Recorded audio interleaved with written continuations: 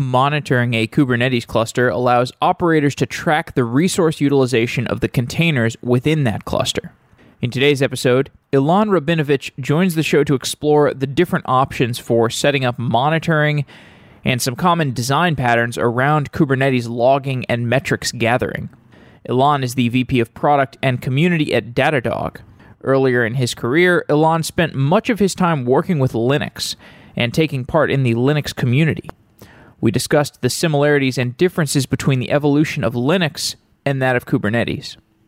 In previous episodes, we've explored some common open source solutions for monitoring Kubernetes, including Prometheus and the EFK stack, that's Elasticsearch Fluentd Kibana. And since Ilan works at Datadog, we explored how hosted solutions compare to self-managed monitoring. We also talked about how to assess different hosted solutions, such as those from a large cloud provider like AWS versus vendors that are specifically focused on monitoring. Full disclosure, Datadog is a sponsor of Software Engineering Daily.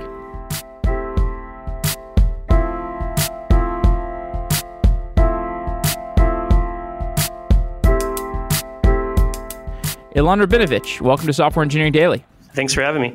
You've had a variety of operational roles in the past. You've spent a ton of time with Linux, and the main focus of the conversation today is going to be Kubernetes and specifically monitoring Kubernetes. But given your experience in the Linux community, how does the Kubernetes world and the growth of Kubernetes compare to those early Linux days? So I think containers in general and Kubernetes specifically have been seeing a ton of growth in the last couple of years.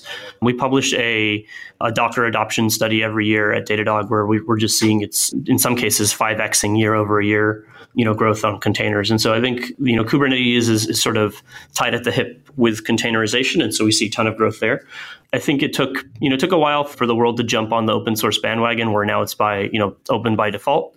And I think that's helped quite a bit. I think the cloud ecosystem growing at the rate that it is has also helped quite a bit. But I would say, containers and Kubernetes are probably, I would say are probably growing at a faster clip than Linux was at this age. It could just be that could be a byproduct of the technology, or it could just be a byproduct of the volume of developers that have increased in that time span. Yeah, I think it's a bit of both, right? You have the number of developers has increased significantly, of course. The number of folks that are using open source platforms in general has increased as well. Like it used to be used to be some challenges and sometimes bringing into certain organizations. These days, I don't think you can find any organization that's not using some amount of open source. So that helps as well. I think the speed at which folks are trying to develop and deploy to the cloud and just the sheer number of systems that we're all managing now has also forced us to take a look at new tooling and adopt it quickly when it helps us manage at scale. So you were witness to the container orchestration wars. I was covering this topic pretty closely. You also saw the evolution around virtualization that happened before these wars. You saw AWS get started. You saw OpenStack. You probably saw VMware's rise. Do you have any broad takeaways from watching all of this virtualization technology come of age and quickly deprecate other pieces of technology and just all the churn? Yeah, I think the short story is everything old is new again, right? We were all maybe I wasn't. It's before my days in technology, but at some point everybody was time sharing on large mainframes or shared computing platforms, and we moved towards more dedicated things. Towards the beginning of my career, VMware started showing up everywhere as a way to save money. We'll run. Don't worry, we don't need 10 computers. We'll just run them all on one, and it'll be fine. That usually tended to be an attempt at cost savings, although I think usually a poorly thought one. Not that anything was bad with virtualization, just that again, that idea that you're going to take the workloads of 10 machines and shove it onto like one equally sized machine and assume it's going to be the same was probably a mistake. And then over the years, we saw Zen supplant that, and since then, and containerizations like technologies like OpenVZ started off. But I'd say, like I said, everything old is new again. Things we sort of seem to run in circles. It's just always the goal always just seems to be the same. Let's run let's get work done faster and more efficiently. We think it's pretty safe to assume that containers probably have an interesting. We'll have some sort of a shelf life here as well, and we'll see something new come along in the next 10 years that will supplant them, or at least take some of the attention away again, or at least maybe maybe different than the containers we see today. Maybe some evolution of them. I would say the other thing OpenStack I would say is interesting is we're diving into if we look at that specifically, was just that every industry seems to grow and shrink.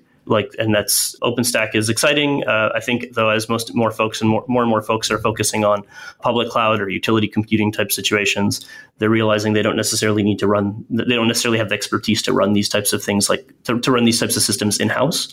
And so they look at organizations like Amazon or Google or Azure or any other number of organizations out there. And so where I see OpenStack focus these days is on the providers that need to run it for their own customers, or for very large organizations, whether it be telcos or large, many tens of thousands of node environments. And I don't know. We'll see. I'm curious to see what the dance between OpenStack and Kubernetes continues to look like. Not to go down a rabbit hole, but OpenStack, I think the ancestry there is that it was either pioneered or shepherded by Rackspace and some other companies that have a giant amount of infrastructure, and the infrastructure is so tightly coupled with what they do that they would not move to the cloud in any time in the foreseeable future. They are the cloud. They are a cloud, right? I mean, if you think about the providers that you're talking about there, they are the cloud.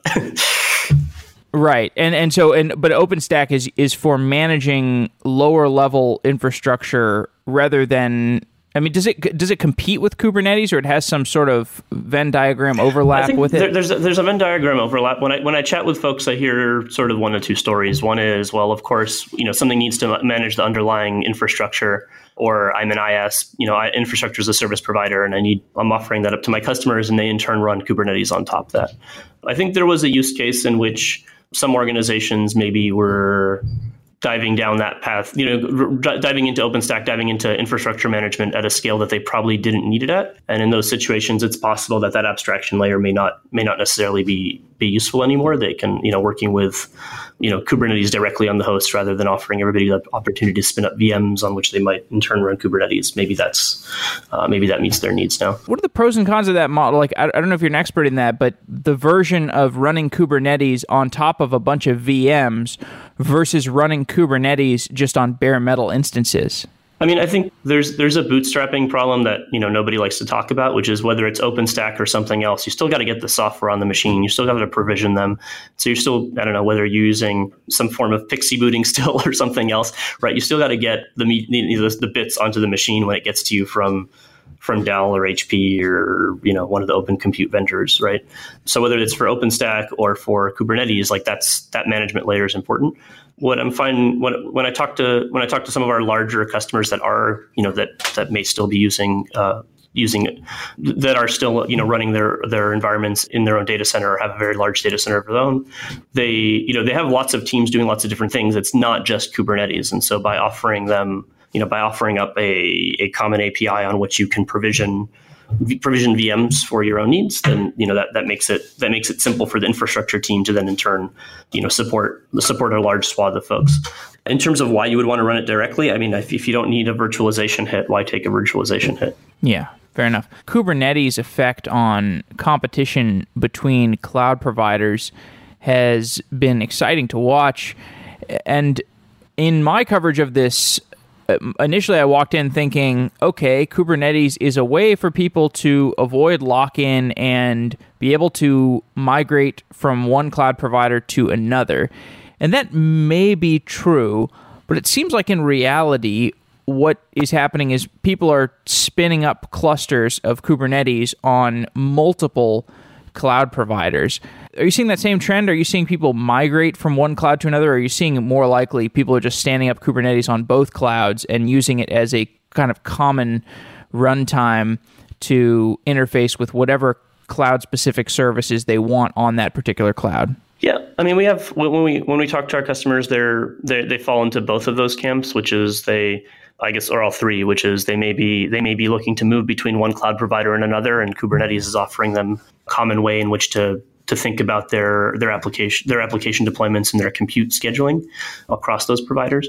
There's others that are trying to do the multi-cloud thing, as you mentioned, which is great. Not everybody helps, definitely helps to mitigate some risk by being in multiple places, whether it be a negotiation risk or a technology risk or wanting to just be more geodiverse in your deployment. Even business requirements, sometimes you are, and you find yourself in situations where contractually you have to be in one provider or another. But I think at the end of the day, it's really not about helping people move between cloud providers. It's about offering a simpler and more robust way to schedule your compute resources. And the fact that it's letting folks move around between them, it's helpful, but I don't think that's the primary purpose for most folks moving to Kubernetes, right?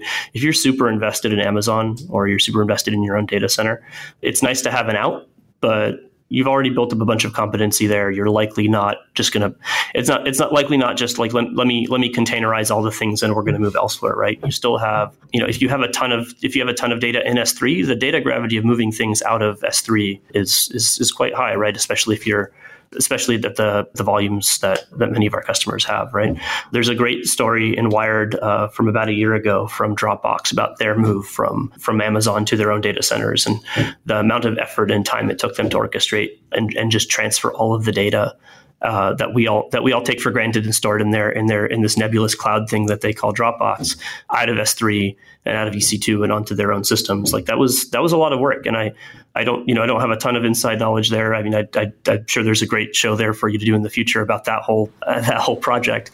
But in the past, actually. Oh, sorry. I guess turns out when there's a show every day, it's hard to keep up. Exactly. But yeah, I mean, how much of that work was about like standardizing APIs, and how much of it was just like the pipes only move so fast? So totally. Yeah, that was a great case study in infrastructure. We actually have a show airing this week with Tammy, who was the lead of SRE, I think, on that project. And so SRE, you can imagine SRE on a project where you're building your own S3-like infrastructure had some interesting tales to tell. Yeah, I'm sure that'll be fun. I know she's also doing quite a bit of interesting things with chaos engineering these days, so I'm looking forward to that show. That's right, and she talked about why to do chaos engineering even in the context of a massive data migration. So it's promising for the idea of chaos engineering. If you're supposed to do it then, you're probably supposed to do it all the time. So let's get into monitoring. Today, we're going to talk about how to observe and monitor Kubernetes, but to get there, I think we should first talk about how people monitored raw Docker infrastructure, because Kubernetes has been around for a bit shorter period of time than Docker, and Kubernetes is managing Docker instances for most people. How did people monitor raw Docker infrastructure, or how do they if they have not moved to Kubernetes yet? So I think it depends on your environment. Some folks some folks aren't using containers in the dynamic way that that you might under Kubernetes or another scheduler, right? Just like folks had at some point were sort of lifting and shifting their work into the cloud. Like, where they're not necessarily thinking about these things may go away. It's just like, I don't want to run VMware anymore, or I don't want to run my Zen hosts anymore. Let me just go drop this on AWS. It'll make it their problem. Folks have taken, early Docker users were, in some cases doing the same, whether it might be just, using Ansible or some other tooling to just, Docker run a container on their machine. In which case, things don't change too much for you monitoring wise, right? If it's static, the tools that you've had in the past likely still work for you. Things that you might want to get out of Docker while you're still there are, the Docker socket offers a wealth of metrics via Stats API that they offer there, and you want to get that to be able to get some of get details on all the different resources that your individual containers are using, whether it be compute or memory resources or just any of the underlying raw resources. The thing I'd say to everybody, that's whether you're thinking about Docker in that sort of a static environment or a very dynamic environment like Kubernetes, where we see containers churning all the time, is don't forget to focus on your application. Everybody, a lot of times when we start to dig into monitoring, everybody, the first reaction is, well, let me look at all the resources on the machine. Let me look at disk. Let me look at memory. Let me look at CPU. Let me look at how much throttling I'm seeing on those containers, things like that. All of that's really important. But at the end of the day, people are probably tired of hearing me say this, but nobody ever calls you up in the middle of the night to say, hey, the website's running fine. All those orders are processing. We're good. But the CPU is a little high. Could I get a refund? Like that just doesn't come up. And so what you really want to focus on is your actual application. And that application could be, the technology that you happen to be deploying there, whether it's a data store or, like Redis or MySQL or Postgres or something else. And you want to just see, what you're interested in are things like the query times from those, from those data stores and the throughput that they're doing and how are they performing for their end customers. Or it could be your actual web application, in which case you want to look at, your 500s and your 200s and just make sure that like your actual application is responding the way you're responding in a way that your customers are going to be happy with and they're going to keep paying you. And those could be internal customers or external customers. Were there aspects of monitoring that were difficult in a scenario where there was no container orchestrator in the pre-Kubernetes world where people just had these Docker containers? There's always aspect of monitoring that became difficult with containers is very similar to what was difficult with VMs in the cloud when you were doing sort of auto scaling groups. We've just sort of turned it up to, I guess, in non-orchestrated world, we turned it up maybe to 5. Once you get to orchestration, you got to turn it up to 11, as they say, and things are just moving around all the time. I think there's what folks started to realize as they moved there is that maybe some of their is that they really couldn't use monitoring that relied on static configuration files, monitoring tools that relied on static configuration files to track where things were. Like it doesn't matter how fast how tight your chef run loops are and like how quickly you're converging. If you've got it on a 5-minute, converge loop, like that's great. You might have whatever you were using to deploy your containers very quickly, whether it was static in the way you're discussing or Kubernetes later, right? Like it's moving faster than your monitoring system, and that's going to be a problem. So engineering teams, they're moving to Kubernetes, and we've covered this in previous episodes. When people move on to Kubernetes, they're going to have some existing monitoring infrastructure in place. Once they add Kubernetes, are there new things that need to be monitored? I think similar to the conversations we had earlier, there's all kinds of things that need to be monitored about Kubernetes itself, whether it be the control plane or the API server or the kubelets on each of the nodes. And so you want to be able to pull all that data in. What becomes interesting is how to is again trying to monitor your application as it moves around like that. And there's all kinds of different as Kubernetes starts to move it around for you. And there's all kinds of interesting approaches. You can whether you're using Datadog and doing that, or there's a couple of approaches where you can put some of your monitoring tooling in a sidecar next to your applications on Kubernetes. There's pull-based approaches with things like Prometheus. The gist is you want to make sure that your tools can keep up with you as your workloads are shifting underneath your feet. And that's by design, right? In the static environment of our data centers of old, where you started on your first day and they assigned you a server, and you said like, there are many like it, but this one's mine. I'll keep it running for my time here at whatever company you're at. It was okay to set up your monitoring, and what normal was, and it would alert you when something was different. When normal is now the VMs changing every 5 minutes because of auto scaling groups at your cloud provider, and the container is changing even faster than that because of Kubernetes scheduling or your other scheduler moving things on your behalf. You're going to want to normal changes all the time, so you're going to want to be able to figure out how to do that in some sort of programmatic or algorithmic way, figure out where things should be, determine what your service health is, and sort of monitor it from that perspective. Being able to monitor, I guess the other things I'd look at in the world of Kubernetes are not just, not just individual pods, but rather like your service as a whole or your deployment as a whole, and seeing where they're at. Are there enough replicas do the replicas match what you expected to schedule, things of that nature. Talking about what we're going to monitor, you're always monitoring resource usage metrics like CPU or memory usage. What are the other metrics that you're going to want to be looking at across your cluster?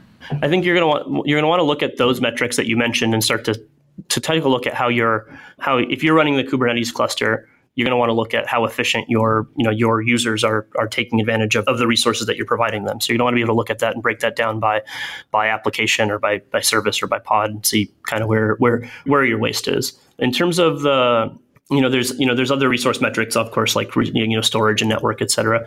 But I think if you're a Kubernetes cluster administrator, what you should be thinking about is the service that you provide your customers, which is the schedule, which are likely internal customers if you're providing it to at a company, and you're going to want to look at your work metrics there, which is what you do there as the service that you're providing your organization is the schedule of compute. So how many failures are you seeing as folks try to schedule workloads? How long does it take between when you schedule, when somebody tries to execute a deployment and when it actually occurs? And you're going to want to dig into that from I probably sound like a bit of a broken record, but you really want to look at it from from the experiences that your internal customers are having, and those are the folks that are deploying their apps. There's all kinds of ways to access those metrics. I mean, it might be, again, there's a number of APIs on the control plane. The kubelets themselves offer some APIs as well. Digging into logs is helpful as well. But you're going to want to look again at how successful are you at offering your customer, the developer trying to deploy an application on Kubernetes, at meeting their SLAs you have with them. Well, what about etcd? So etcd is the tool that is managing the consensus of the state of your cluster. And if etcd was having some kind of issue, that would be problematic for your cluster. But do I need to monitor that, or can I just trust etcd? So, I mean, I think like all things, you definitely want to monitor that etcd. Not having that leaves you in sort of in a state that's not ideal. I mean, the cluster won't fail, but you're going to be in a spot where you might not be able to schedule or make changes there. I think like all the components that underlie Kubernetes, etcd is something that you're going to want to keep an eye on, and we offer a way to integrate with etcd and pull all the metrics from there. I think one other thing to keep in mind is that a lot of folks that are running etcd often may run it off cluster and separate from their Kubernetes infrastructure. And if they're doing that, then you're likely not benefiting from the scheduling and sort of guarantees that Kubernetes might offer you for that etcd cluster. Kubernetes has a base monitoring platform called Heapster, and Heapster aggregates monitoring and event data. It runs in its own pod, and it's communicating with the nodes across the cluster by querying the kubelets on those nodes. Can you talk about what Heapster does and why it exists in a Kubernetes cluster? Sure. So, Heapster is sort of the original metrics aggregation and monitoring tool that came with Kubernetes by default. The frequency of collection is user configurable. I think it sets about a default by a minute, but you can get it down into the high seconds level range. Folks tend to use it. In the past have used it because it was there by default. But there was a lot of these days. It's in the process of being deprecated. My understanding from the instrumentation SIG, folks are starting to focus more on some of the new metrics APIs. Heapster, when it was there, at the moment supports a number of different sinks or backends where it flushes those metrics to, and so that might be, there's ones like StatsD, there's Influx, there's Google, the Google Stackdriver, and a bunch of other vendor solutions. And so there was a lot of challenges with, keeping up with those implementations and the differences between how those different sinks interacted and stored and propagated the data. The community has sort of moved into a different direction these days. That being said, it's still, in the past, it was useful for things like digging into like how to do auto scaling and other things that required metrics within Kubernetes itself. That term SIG, that is special interest group. So you mentioned that there is a instrumentation special interest group. What is this? This is a group where they discuss the state of monitoring and logging and instrumentation around Kubernetes. Yeah, Kubernetes has a SIG for pretty much everything. So if there's more than 2 people in the world that want to do a thing, there's likely a SIG for it. It's maybe a little bit of an exaggeration, but the instrumentation SIG is where all the different monitoring vendors, as well as the core Kubernetes developers that work on the metrics subsystems, get together on a regular basis to chat about how to collect and about what those APIs should look like, what the future of things like Heapster looks like, and sort of the roadmap for monitoring and metrics within the world of Kubernetes. This is one thing I find interesting about the Kubernetes community is that there are all these commercial interests. You go to a KubeCon and there are so many vendors there. It does make me wonder, what's the diplomacy like there? Or is there a very shared sensibility to what APIs Kubernetes should offer that make it easy for any kind of instrumentation company, vendor to build on top of Kubernetes? Yeah, it's surprisingly cordial. I mean, I think and so far it feels better. I mean, it feels better than what I saw in the world of OpenStack, maybe, five plus years ago, where in the world of OpenStack, it felt like every vendor would show up and, there would be some implementation they'd be looking to create an API or a service that represented their technology solution in a way that made it work with OpenStack. And it was always interesting to see what actually got accepted there and what moved in. In the world of Kubernetes, it feels like there's better abstraction layers. I don't want to sound that, I guess that maybe that sounds a little negative on the OpenStack side, but it feels like the SIGs have done a better job of ensuring that we come together and work towards a common standard that then we all implement. And so right now that you can see that instrumentation SIG, where there's been a bunch of new metrics APIs before it. There's been development of a new metrics API. As that metrics API matured, you saw a number of vendors come forward with sort of implementations of their own for how to consume or send metrics via it. Yeah. So those metrics on a cluster, do they get stored automatically, or does it come down to the vendor choice or the metrics implementation choice to decide how to store metrics, how long you want to keep them around for, how they can be queried? Is that the job of this kind of tooling that people plug into their Kubernetes cluster? So, I mean, there's the heapster bit that we were talking about earlier. And yeah, that was, by default, it used InfluxDB, although there was a bunch of different other choices you could make. A lot of the details, though, that you mentioned around, how things are stored and how long you're going to keep them around for, and at what granularity, and are you going to roll them up or not roll them up, and, how do you alert on them? What do you do with them? That's sort of all belongs in the world of that monitoring tooling and the vendors that consume from those APIs. So where do the logs from a Kubernetes pod get written to? So it's interesting. Kubernetes doesn't really have a centralized logging offering, right? They get, when container users are often will generally log to standard error, standard out from their applications, whether that's a general pattern within the world of Docker as well. And so what folks tend to do is run either a sidecar that will monitor that standard error, standard out, and grab that, or they run a daemon set, which will ensure that they've got a container on each host collecting all the logs.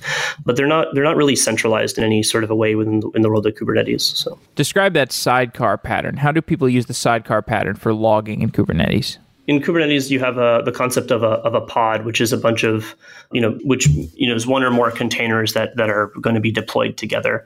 What the sidecar pattern is taking a utility, whether it be a monitoring or a logging, a log collection agent, and you're including it in that pod alongside your application workloads. There are other reasons you might want to include multiple containers in a pod. Maybe there's that are actually more relevant to your application in terms of having multiple pieces that are actually working together to serve the traffic that container may need to, or the work that container may need to do. But in the case of monitoring or metrics, you're just going to have, or logs, you're going to have that your collection agent alongside your application and picking up those logs and sending them off to your, whether it's your internal log store with something like Elk, or if it's your, a hosted provider like Datadog. You're sort of looking to have a separation of concerns within your application, and that those sidecars are taking care of it. Yeah, and I think there's also another popular stack. What is it, the F stack or something? That we did a show about FluentD a while back. What is FluentD? What's the role that FluentD plays in a logging pipeline? I'm by no means a FluentD expert, but FluentD seems to be quite popular in the world of Kubernetes. It is one way in which you sort of route your logs to the various solutions you may want. It has ended up in the CNCF as well, alongside Kubernetes and some of the other tools. But it's a data collector that you can use to route your logs to wherever you may want them. FluentD is one of the ingest solutions that Datadog would support, for example, for our own logging pipeline and product. When we're talking about these kind of solutions, like I do want to talk about Datadog, because you're a company that makes monitoring tools. What do you have to build to support Kubernetes users? So of course we need to integrate with all the different pieces that make up a Kubernetes cluster, whether it's Kubernetes itself and collecting metrics from from an overall cluster. At a cluster level, whether that be scheduling events or logs from your masters in the various API servers. Could be, we want to make sure that we monitor things like all your ingress controllers and your etcd and all of the other tools that kind of come together to make up a functioning cluster for you. At the same time, though, often we find that folks are often focused too much on that. We do build out integrations for all those things. We've supported them since before Kubernetes 1.0. But the place where I think where Datadog spends a lot of our time is on making it easy for application developers to monitor their applications on top of Kubernetes.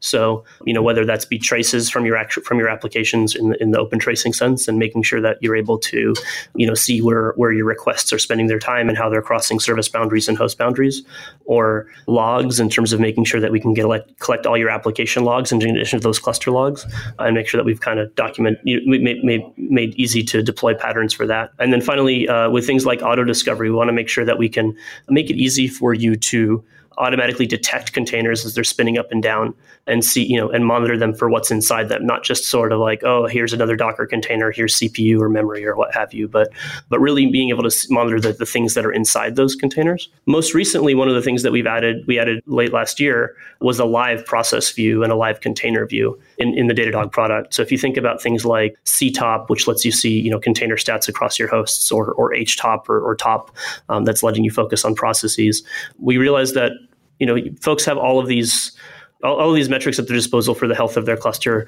and then they still, occasionally still catching people SSHing places or running to their kube control commands to get data from their cluster. And so we realized that a lot of that really had to do with data recency and wanting to have like a real-time index of all of your data. So rather than having you run CTOP across all your different hosts, what we built was a centralized way for you to be able to look at it across the Datadog product, and then be able to dive into each of those containers and even see what processes are running inside them and the resources that they're using. So those are just some of the examples of the things that we built to make Kubernetes monitoring interesting and useful and real time. So I know that at least one model of deploying Kubernetes monitoring is through the daemon set, which a daemon set makes a particular pod run on every node in the cluster. Is the daemon set the approach that you take for when you have users that want to deploy monitoring across an entire Kubernetes cluster? Is that what they're doing when they deploy Datadog, for example? They're deploying a daemon set? Yeah, that's sort of the get up and running real quick model, and that's the one we generally recommend. Is you deploy a daemon set on your cluster, and automatically you're now monitoring the overall cluster, as well as have the ability to monitor the applications running it that are being scheduled on top of it. So the daemon set's quite useful for monitoring any systems management tools. So, but that's the way we approach monitoring metrics. Monitoring from a metrics logs or tracing perspective by default. It's the recommended path. But in some cases, customers may not be the cluster administrator. They may be running in a hosted environment where they don't have the ability to run a daemon set, right? If it's a multi-tenant environment, or there may be, what have you. And so in those situations, the sidecar approach is definitely something we can support as well. When you're building a monitoring product, do you want to enable people to auto scale their cluster in response to things that are detected in the monitoring data that is being created within the Datadog product, for example? Or do you want to just make a tool for observing, and somebody that's on call can just look at and do you want the cluster to be able to respond to data that is generated by that monitoring product? I think you want the option for that. So, in general, Datadog is, likes to be a benevolent observer, right? We want to be able to watch what's happening in your environment and help you better understand it, and not necessarily take particular actions on your behalf.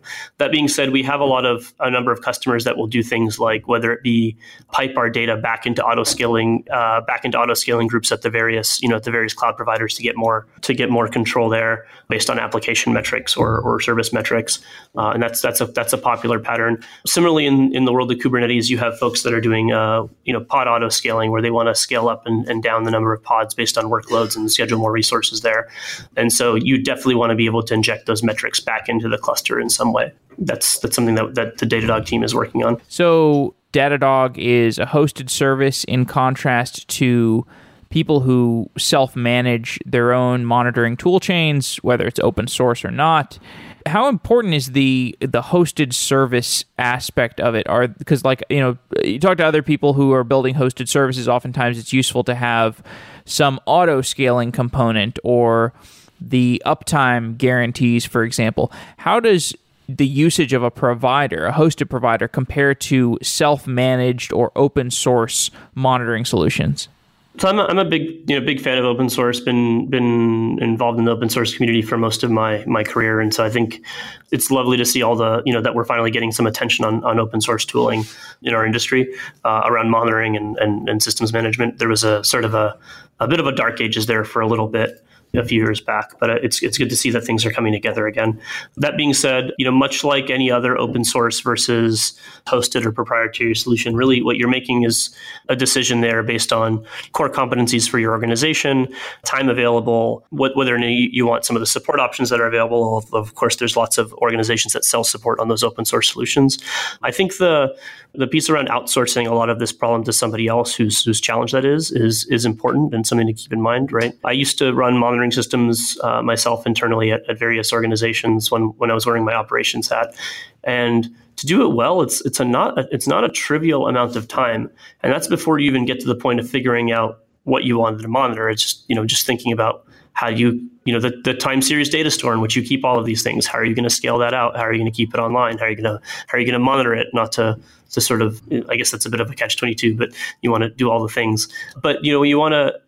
There's a lot of effort that goes into making those monitoring systems highly available and useful to the end users in your organization. And that's where vendors like Datadog come in, and we help make that a much easier experience for you and a much more integrated experience across the different tool sets that you have, whether it be again tracing metrics and logs, being able to switch between them and sort of pivot on a log and see the metrics that are associated with it, or vice versa. That's quite important and quite helpful to sort of reducing your time to addressing issues if you're having an incident, or identifying issues before your customers have noticed it. And so I think that's where hosted providers like Datadog can really help reduce your workload and let you go back to focusing on building your own applications and building the things that make your company a success. And what's on the roadmap for Kubernetes support? What are you working on at Datadog? Right now, we've been let's a couple of things we've been working on. We've got some new features we'll be announcing at KubeCon here in a couple of weeks around visualizing your containers. I'd definitely keep an eye out for those. We're continuing to build, improve our support for things like supporting the Prometheus format, which will be probably by the time this episode is out, that'll have been released. And then finally, we talked a little bit about horizontal pod auto scaling and the idea of wanting to bring your metrics back into your cluster operations, and that's also something that you'll see coming out here fairly soon from Datadog. So, what do you think about these newer ways of managing resources? Like, it's obviously serverless. And then there's these standalone container instances like the Azure container instances or the AWS Fargate instances. Have you looked much at these different solutions for managing resources? Yeah, we got to spend a lot of time with the AWS team on Fargate as that was getting ready to roll out. We were one of their launch partners, so got to spend a bit of time with that. ACI is has a similar approach, and something that we're playing with quite a bit as well. It's interesting, right? When we were already saying for a while now that the host is not what folks want to focus on in terms of their monitoring systems. You wanted to focus on the services that run on top of them. This just helps us take it to the helps us drive that point home. That's another great place where that sidecar approach really falls in that we were talking about earlier, right? Is how do you monitor? There's no host on which to run our agent. There's no host on which to run a log, something that does log collection. So you want to drop those inside your tasks. I think these are all great solutions that are helping folks focus on their applications and innovate more quickly as they're trying to deploy the services that their businesses are either depend on or that their customers depend on. So more and more abstractions like this is great. And the difference between using a cloud provider product versus using a non-cloud provider vendor-specific product, that's a choice that a lot of people are making decisions between. For example, I know AWS has their own suite of monitoring tools, and Datadog has their own suite of monitoring tools. How do you talk to people about, like, potential customers about the differences between, like, choosing, okay, you're already on AWS, they're thinking maybe we should just go with the AWS monitoring tools. How do you convince them to go in a different direction? So I think the features and the functionality that we offer really end up speaking for themselves, as well as the ability to look across cloud providers. Most of the cloud providers, AWS included, have a fairly coarse granularity at which they store their metrics. They rolled up those metrics over time quite aggressively, so that, after days or weeks, you're no longer able to say what exactly happened at a given point in time. Instead, you're looking at, an average of what happened over the course of an hour or a 5-minute window, which is, So it's like garbage collection, like a log garbage collection. It's sort of like what you had in RRD when we were doing like Cacti or any of the other monitoring tooling back in the day, right? It's a way to reduce costs. It's a way to improve performance as you're querying the data and looking at it over time. Datadog doesn't do that. We keep all of the data for 15 months at full granularity. So if you sent us a metric now and we come back next year this same time, you'll still have that, and you'll be able to say, like, how did that software engineering daily episode impact the traffic on my website? I can tell you a year, I can tell you, looking at that year over year or month over month, right? That's important. Also, we have deep integrations with with all the different cloud providers. So it's not just, what's on your server. We're also pulling metrics from your storage providers and from like S3 or Azure Blob Storage or, similar services at Google and other cloud providers. So the ability to kind of look at that super deeply, connect it with your application data from our integrations from the agent, right? Most of those cloud providers are really focused on, those underlying resource metrics. Their monitoring tools are really focused on telling you, are they providing you with the resources that were scheduled for you, and are you using them, right? Whereas, Datadog's focused on helping you monitor the 360-degree picture for your environment. So we want to help you monitor that application server or that data store or that web server that's sitting on top of your instances. And so when we have so the Datadog product helps, is going to help you look across all of those things, and then as well as cross cloud provider. And that's usually, by the end of that conversation, people tend to realize that we're the right solution for them. All right. Well, just to close off, I know you've been looking at the usage data of people who are working with Kubernetes. And obviously, Datadog has access to lots of anonymized data about how people are operating their clusters. What kinds of surprising trends are you seeing involving Kubernetes? So, one thing we saw, one of the trends that we have a whole study up on the website, and maybe something we can link to from the show notes. But things like the frequency at which containers churn between Kubernetes and ECS, we found that Kubernetes users tend to have much shorter lifetimes on their workloads than folks on ECS do. Some other surprising things we've had, the number of people running data stores inside containers, whether it's on Kubernetes or not on Kubernetes, is much higher than we were expecting. So like in the top 10 containers, you have top 10 technologies people are monitoring. You have things like Elasticsearch and Redis and MySQL, right? These are MongoDB. Like these are all things that I did not expect to see, as we were digging into the data for containers early on or even later with Kubernetes. So stateful services are, definitely becoming a more popular thing to run there. I've just been surprised by how quickly people are diving into it.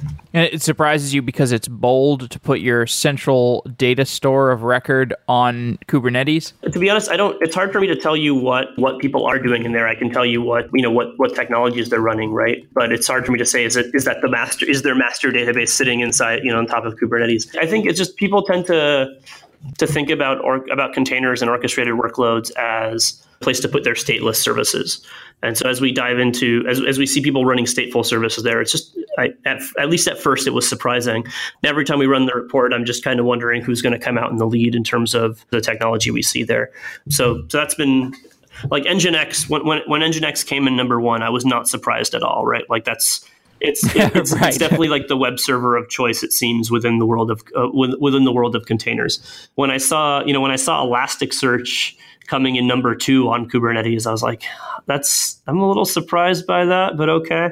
As we started to get into things like Postgres and MySQL and MongoDB, I was also a little, surprised. But these days, it's just, again, not to make it it's not a popularity contest, but it's just interesting to see what comes out on top, if only to see how the patterns and how people are using containers and orchestrators are changing. Well, other things Other stats I could talk about. I think it's been interesting to see how deployment patterns and best practices have emerged on top of, with containers and with orchestrators, right? I think if we went back to the early days of any programming language of your choice, let's say we'll go with Ruby, and you had people, playing with dependencies and their gem files. They probably started off there, also not pinning to particular versions. And when things blew up, starting to build other tools that made that, starting to build other tools or starting to lock that down in their environments. I think we're seeing a similar trend in the world of Kubernetes. We see something like 80%, 75 to 80% of our customers are really just are pulling tons of images that have the latest tag on them, where it's just like whatever Kubernetes every time Kubernetes spins up a pod, it's going to pull for whatever the latest container is and pull that down. That's maybe living a little dangerously. I think only about 10% of our customers last time we ran the study were looking at just we're pinning their container images to like specific versions. It'd be interesting to see how that progresses over time, and if folks start to get burned by that and lock down to specific versions. But yeah, I'm looking forward to digging into more stats. So if any of the listeners have specific things, there's specific questions around Kubernetes you're interested in, just drop me a tweet. I'd love to dig into them in our next study. And we'll certainly try to cover the evolving notion of stateful applications on Kubernetes. Well, Ilan, thanks for coming on Software Engineering Daily. It's been really great talking to you. Thanks. Good. Thanks for having me on, and it's been fun. Wow.